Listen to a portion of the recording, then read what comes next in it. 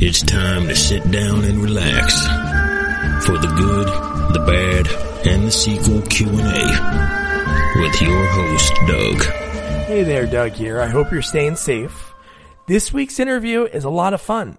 I think it's the first time it's with someone that has been in a previous film that we covered. She was in Samurai Cop 2 Deadly Vengeance. She played Takashi, and it's the amazing Lisa London. Lisa was such a blast to talk to. During the conversation, I found out new things about her because I do research on folks, but there's only so much you can find online sometimes. But man, she was in a hit group called the Pinups in the 80s. So that was really fun, and I knew one of the songs. We talked a lot about growing up. Her dad was in radio and inspired her to get into being in newspapers, and yeah, she's been so many great things over the years. H.O.T.S, which is the female version of Animal House, which is a cult classic. We interviewed her for her small role that she had in Sudden Impact, but that had a big impact on her career. That was the first time she did a drama role, and she had the opportunity to work with Clint Eastwood. So before I start this week's interview, so you can check her out, I'm also going to put her IMDb in the notes because she is so busy. She has so many things in production right now that are coming out this year. So you got to make sure you keep track of her because she's great. And also, you got to check out all the movies that she has out right now. I'm going to put all the links in the episode notes so you can check that out as well. She has one called Acrylic, another called Choke, another one called Heartbeat, and Body of Night, which is currently on Amazon Prime. And then over the next month or so, they'll all be available on Amazon Prime as well as Tubi. So here is Lisa London. I'm great. How are you, Doug? Great. Thanks so much for taking the time. I appreciate it. It's rough at dinner time, so this better be good. Oh, I hope I am good. So no, I won't keep you too long, and thanks again. So what I like to do with these, really, I love hearing how people got started and where they grew up and what inspired them. So just like any good movie, there's a great beginning. So where's your story begin? Where'd you grow up? I actually grew up in Palm Springs in Hawaii, and I'm a native Southern Californian. I was born in Santa Monica, but raised in Palm Springs, where my dad actually had a middle-of-the-road radio station, and he was an announcer and a newscaster and a sportscaster. He was pretty well known for being the first announcer that the Angels baseball team ever had. Oh, that's awesome. Yeah, he was the voice of CBS radio for the Bob Hope Classic for like 30 years. So that was his big deal. That was an international broadcast. And I grew up on the radio, so I know what to do. I know not to nod my head when you ask me a question. Well, that's awesome. So he did he bring you into the studio and you were able to see the ins and out? Literally from when I couldn't talk. And I had my own radio show when I was in high school. And I actually had a bunch of big interviews when I went to college at Arizona State. Marvin Gaye, the Ohio Players, Bruce Springsteen, that I fed to local CBS radio that was broadcast all over the place too. And then I interviewed all the major tennis players when I was still in high school. And that was like broadcast internationally, CBS. That was what's now the Paribus Open, but it was called Indian Wells back then. Oh, wow. That's so cool. So Bruce Springsteen, that's my guy. I'm from New Jersey. That's pretty cool. Well, he's just about everybody's guy, I think. He's pretty great. No, that's pretty cool. Well, awesome. So how did it get, when did you were doing all this, when did you think about, I want to get into acting? I literally knew what I wanted to be from the minute I was born. I always wanted to be an actress. That was like what I always dreamed of doing. I mean, we have home movies of me at 4 years old, writing and directing and starring in these home movies that my father shot so beautifully, I might say. But I never pursued it. Like I was never in a drama class or anything, because I also really loved journalism and broadcasting.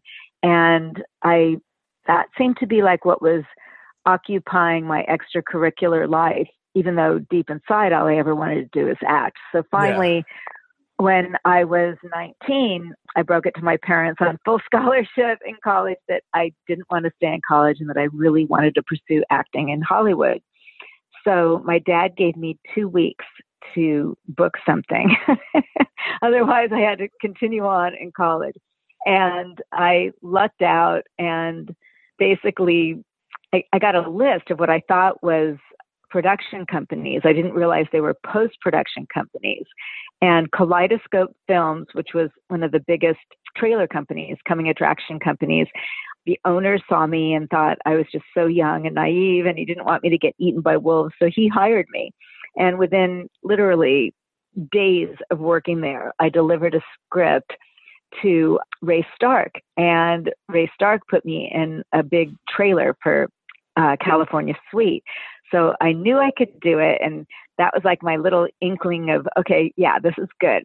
And then within a few weeks of that is when I got the role of O'Hara in H.O.T.S, which is the female version of Animal House, cult classic, and the rest was history. Yeah, so awesome. So how long of a process was that for like the auditioning for that? It's sickening how easy my beginner's luck was. Really? I read for it and didn't even have a callback and went away to Texas. I think my boyfriend at the time, was from Texas, and we were there for Christmas. And I'll never forget this because his parents were just lecturing us because he was actually a really accomplished songwriter at that point, but he was also trying to get his own record deal. And his parents were lecturing him how hard it was and how, we had all these pipe dreams.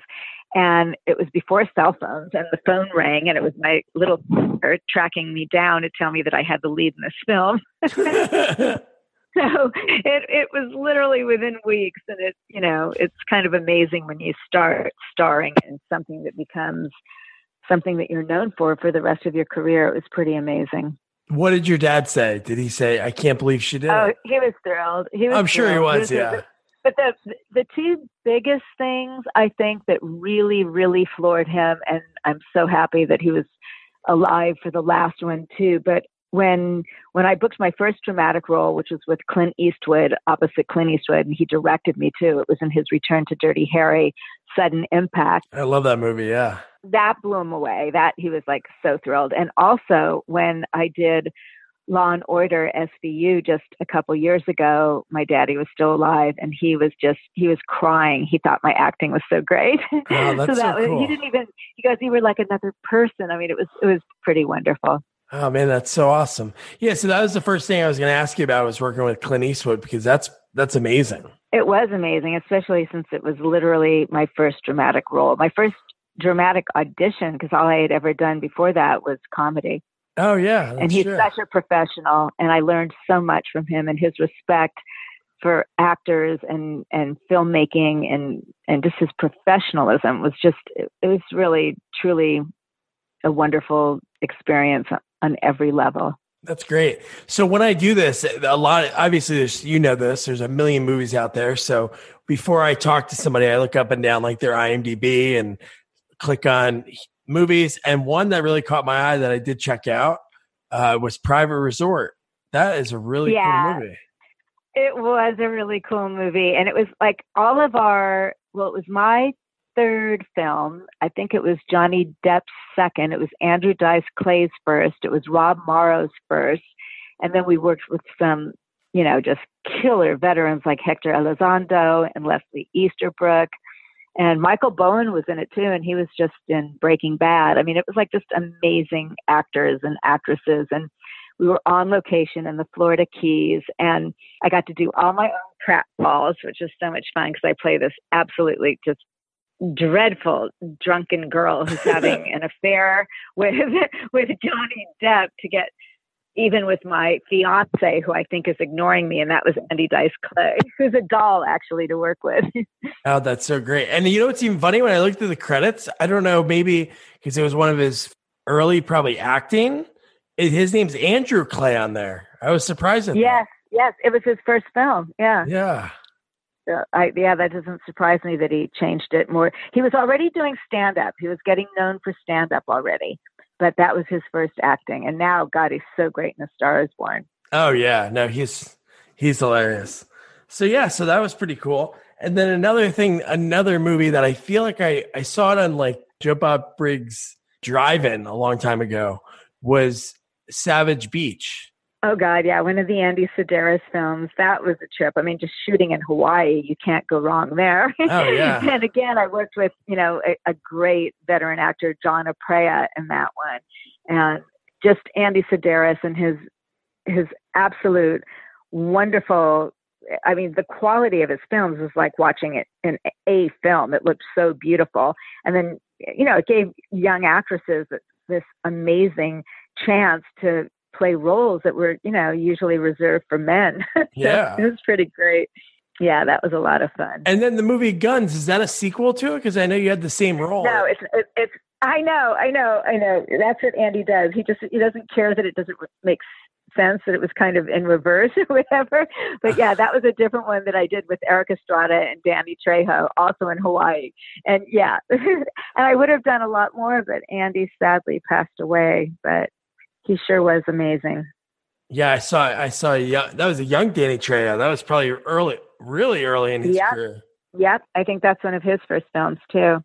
Yeah, because his story was, I think he was like helping somebody out that he was, and they asked him to train. It was a late 80s movie. I forget the name of it, but his story is pretty neat. Yes, it is. So over the years, just up to this point in your career, is there any roles that you had that were some of your favorites, maybe ones we didn't talk about? I know you were in Dragnet, Death Blow.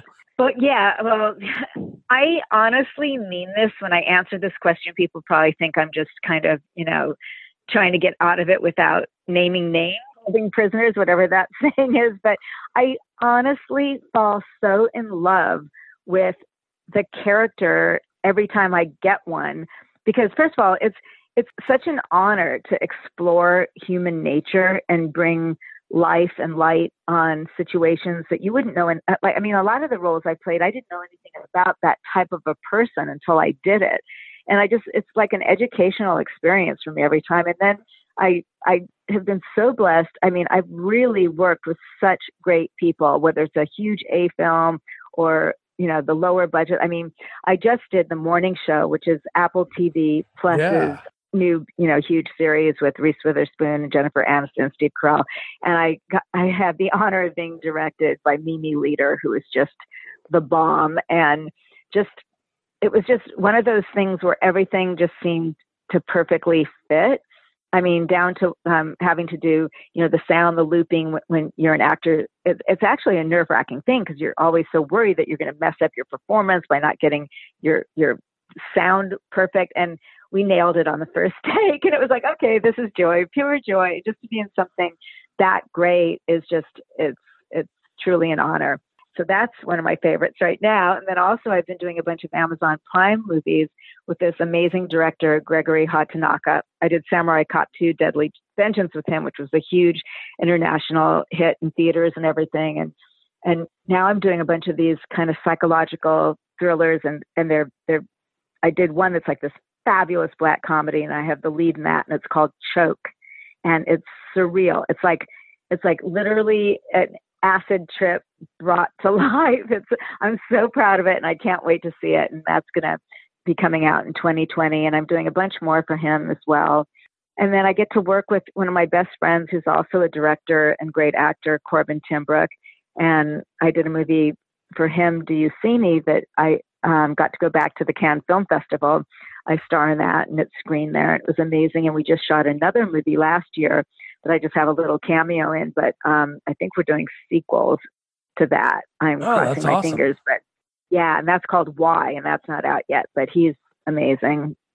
And it's just, each thing you do, I mean, getting to do Law and Order in New York, that Law and Order SVU, that was like amazing to shoot in New York. And I got to shoot a huge commercial in Poland and Czech Republic. I'm so blessed. And I'm shooting a series actually in Texas, outside of Houston, a beautiful little place called Conroe, Texas, with Lorenzo Lamas. And whoa, nice. Yeah, it's really cool. And that's Walker Cable Productions, who I adore them. And it's just each thing I do, it's exciting. That's cool that you still have that same feeling, 40, something years later. And maybe that was growing up with a dad that was like in, the industry sort of, Exactly. And also, I mean, I'm so lucky. This is what I want to do. This is what I would choose to do if I had all the choices in the world granted to me in a wish, like the genie, right? And this is it. So I get to live my dreams all the time. And if you're not happy doing that, I don't know what could possibly ever make you happy. And I'm also the girl. I am the girl in the new Ed Sheeran, Justin Bieber video. And I don't care. It's like a huge hit, and it's got like a gazillion views. And that's been a trip, because that was something I did in my 20s all the time. Then to be cast in another music video at this point in my life, it was pretty cool. Wait, so what's the name of that song? It's called I Don't Care. Oh, I got to check that out. Please do. So in your 20s, you were in a lot of music videos? Oh my God, I did a gazillion. I did one where Prince directed me. It was The Time, his band that was in Purple Rain. Yeah. I did Wang Chung. I did Quiet Riot. I did a bunch of my own, because I had a major record deal. I was one of the lead singers of a band called the Pinups, and we were like huge in Europe, and we were on every TV show from Merv Griffin to Dance Fever that you could imagine. And we were like crazy famous here for like a little bit, but still famous all over the world. But my dad loved that, because it was during one of the Lakers playoff games, and Magic Johnson, every time they were showing highlight reels, they would play one of our songs, because it had a line in it that said, "You're just about magic on a magic night." So it was pretty cool. And that was something that my dad was really proud of. Wait, so let's talk about that. So did you always sing? I did, actually, which is really funny, because I really consider myself an actress who can sing, not the other way around. Yeah. The soloists in the choir and stuff. And so, yeah, that was like the performing I did as a kid was mainly that, and I love to sing and I love music more than anything, but I've never pursued music at all. That just kind of was handed to me, like kind of an unbelievable experience where a casting director, a friend of mine, Craig Campobasso, fabulous casting director who's also cast me in a bunch of his movies, but he saw the audition for this international seeking of 4 girls, blah, blah, blah. And he said, "You should go up for this." And I thought I did so horribly on the audition that I didn't even tell my reps anything about it, and just took off for Mexico on a modeling job. And when I came back, everyone was trying to get a hold of me. And I ended up doing this for like 4 years of my life. And it was incredible. Got to travel all over the place, lived in Germany. It was pretty cool. So that you guys are only around like together 4 years, and you were able to be that big? Yeah, it was really ahead of its time. I mean, we sounded like the Pointer Sisters, even though we were 4 white girls. And that was before people, like, it didn't matter what color your skin was, you sang what you sang. But in those days, no, they like had everybody in a little box of like soul was here, pop was here. And I think we also were in lingerie before Madonna. We performed, and we almost got banned from the Merv Griffin show. And it was crazy, but the music was really good. I mean, it holds up to time, definitely. Well, I'll be checking that out. No, that's really cool, especially that, and just the way you're describing it. It's like almost like the way they put together, like the boy bands. I wonder if that's like one. It was that exactly, except we were really good. And it was, yeah. I say mainly because we had the most amazing choreographer, because she stylized us to like be more like striking these amazing, bizarre theatrical poses. It was just, you have to see it to get it, because it was really different. It wasn't like anything that was out there at the time at all. I'll have to look up the pinup. You got it. Oh, I see it here. Cool. It's on my Facebook page. Okay, awesome. London fan. Yeah. And there's actually a Pinups Live page on Facebook as well. And you had 3 albums? That's awesome. There were 3 different groups. We actually had 1. Oh, there were 3 different ones. Okay. Yeah, but ours was the only one that made it to America, and the only one that was successful. Sometimes the truth hurts. Are you in contact with the other girls? Oh, I'm totally still great friends with Tegan Taylor, who also does her own music now with her husband. I think they're called the South Carolina Regulars. Really great music. And she's also one of the top makeup artists in the world. And I also keep in touch with Glynis, who's a fabulous romance novel writer now. And she's married to the bass player, Rich Campbell, in America. And we almost started to get back together to do a live album with Rich producing us, but everybody's schedule got kind of crazy. But I still hope that really happens, because there was a lot of heat and a lot of people really wanting us to do it. And sadly, one of the girls that was a pinup that actually Glynis replaced, Angie, she was married Johnny Barbada, an incredible drummer who was in the Turtles and Jefferson Airplane. He was just amazing. And she passed not too long ago. And that's always like a really hard one when someone that close to you that you love and admire so much leaves this earth, but we just got to know that she's still out there. Yeah. And I'm sure because you bond so much, especially traveling. Yes. Yeah. You're living in hotels. And exactly. where was one of the, in your eyes, like one of the, for you, like the coolest place that you got to perform? It was probably at this club called Vogue in Frankfurt, because it was like the hottest place on the planet, and everyone from CBS Records internationally was there, and they threw like a humongous party for us to launch us, and it was just one of those evenings that will just be one of the best nights of your life in so many ways. And I loved Germany. Oh yeah, I bet. I would love to be able to go over there. That's pretty cool that you're able to experience that. Yeah, I see your album right now. Cool. You're in the top right of the album cover, right? I think so. I don't have it in front of me. Okay. I forgot where I am. But yeah, the album cover is so cool too, because it was like a take up on the Beatles' Let It Be album. Yeah, no, that's really awesome. So yeah, you do it all. You act. And... I don't dance. I do not dance. And I've been cast as a dancer a few times, and it's, oh my God, it's so nerve-wracking. I can't even tell you. But I do have a great memory, so I managed to somehow get through it. And so go back, one of the things I had in my notes that I skipped over before, but when you were talking about Choke, with that, you're a co-producer. Is this the first time you've done producing? No, I've produced a couple of things, actually. I mean, the first thing I ever produced, it's pretty funny because I thought, oh, wow, this is easy. This will happen all the time. I had this incredible friend who's like a big sister to me for life, April Campbell Jones, and her husband, Bruce Jones. They were big comic book writers and artists, and they did adult graphic novels. And one of their scripts was turned into a movie called Prey of the Chameleon. And I ended up introducing them to someone who brought in other monies. So I got production credit on that as well. And then I produced a food show with my sister that was directed and produced by Fred Goss and Eric Beck. And Fred's done a bunch of stuff with Lorne Michaels from Saturday Night Live. And oh, nice. He's a huge sitcom guy. And he's also got this thing on Jeff Bridges right now. I think it's like a streaming podcast about dreams or something, but it looks wild and great. And anyway, we had tons of success in the fact that Maury Povich's company wanted it right out of the bat.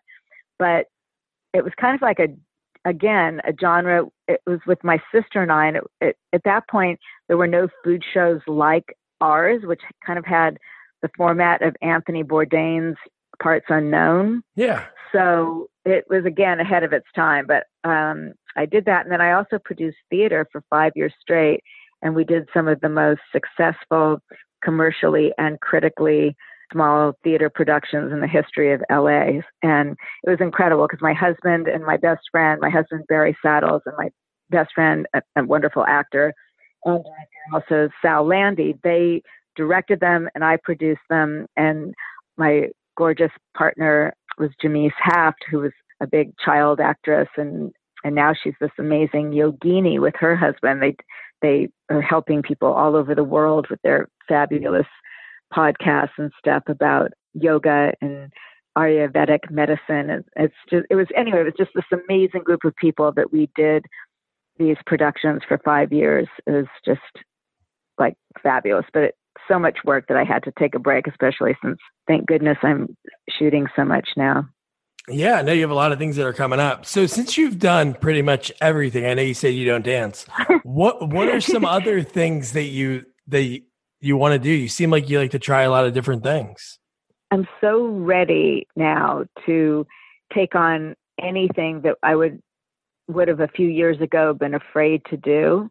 So eventually, yeah, I want to find something totally personal to me and champion that and try to get that made into a film or a TV series.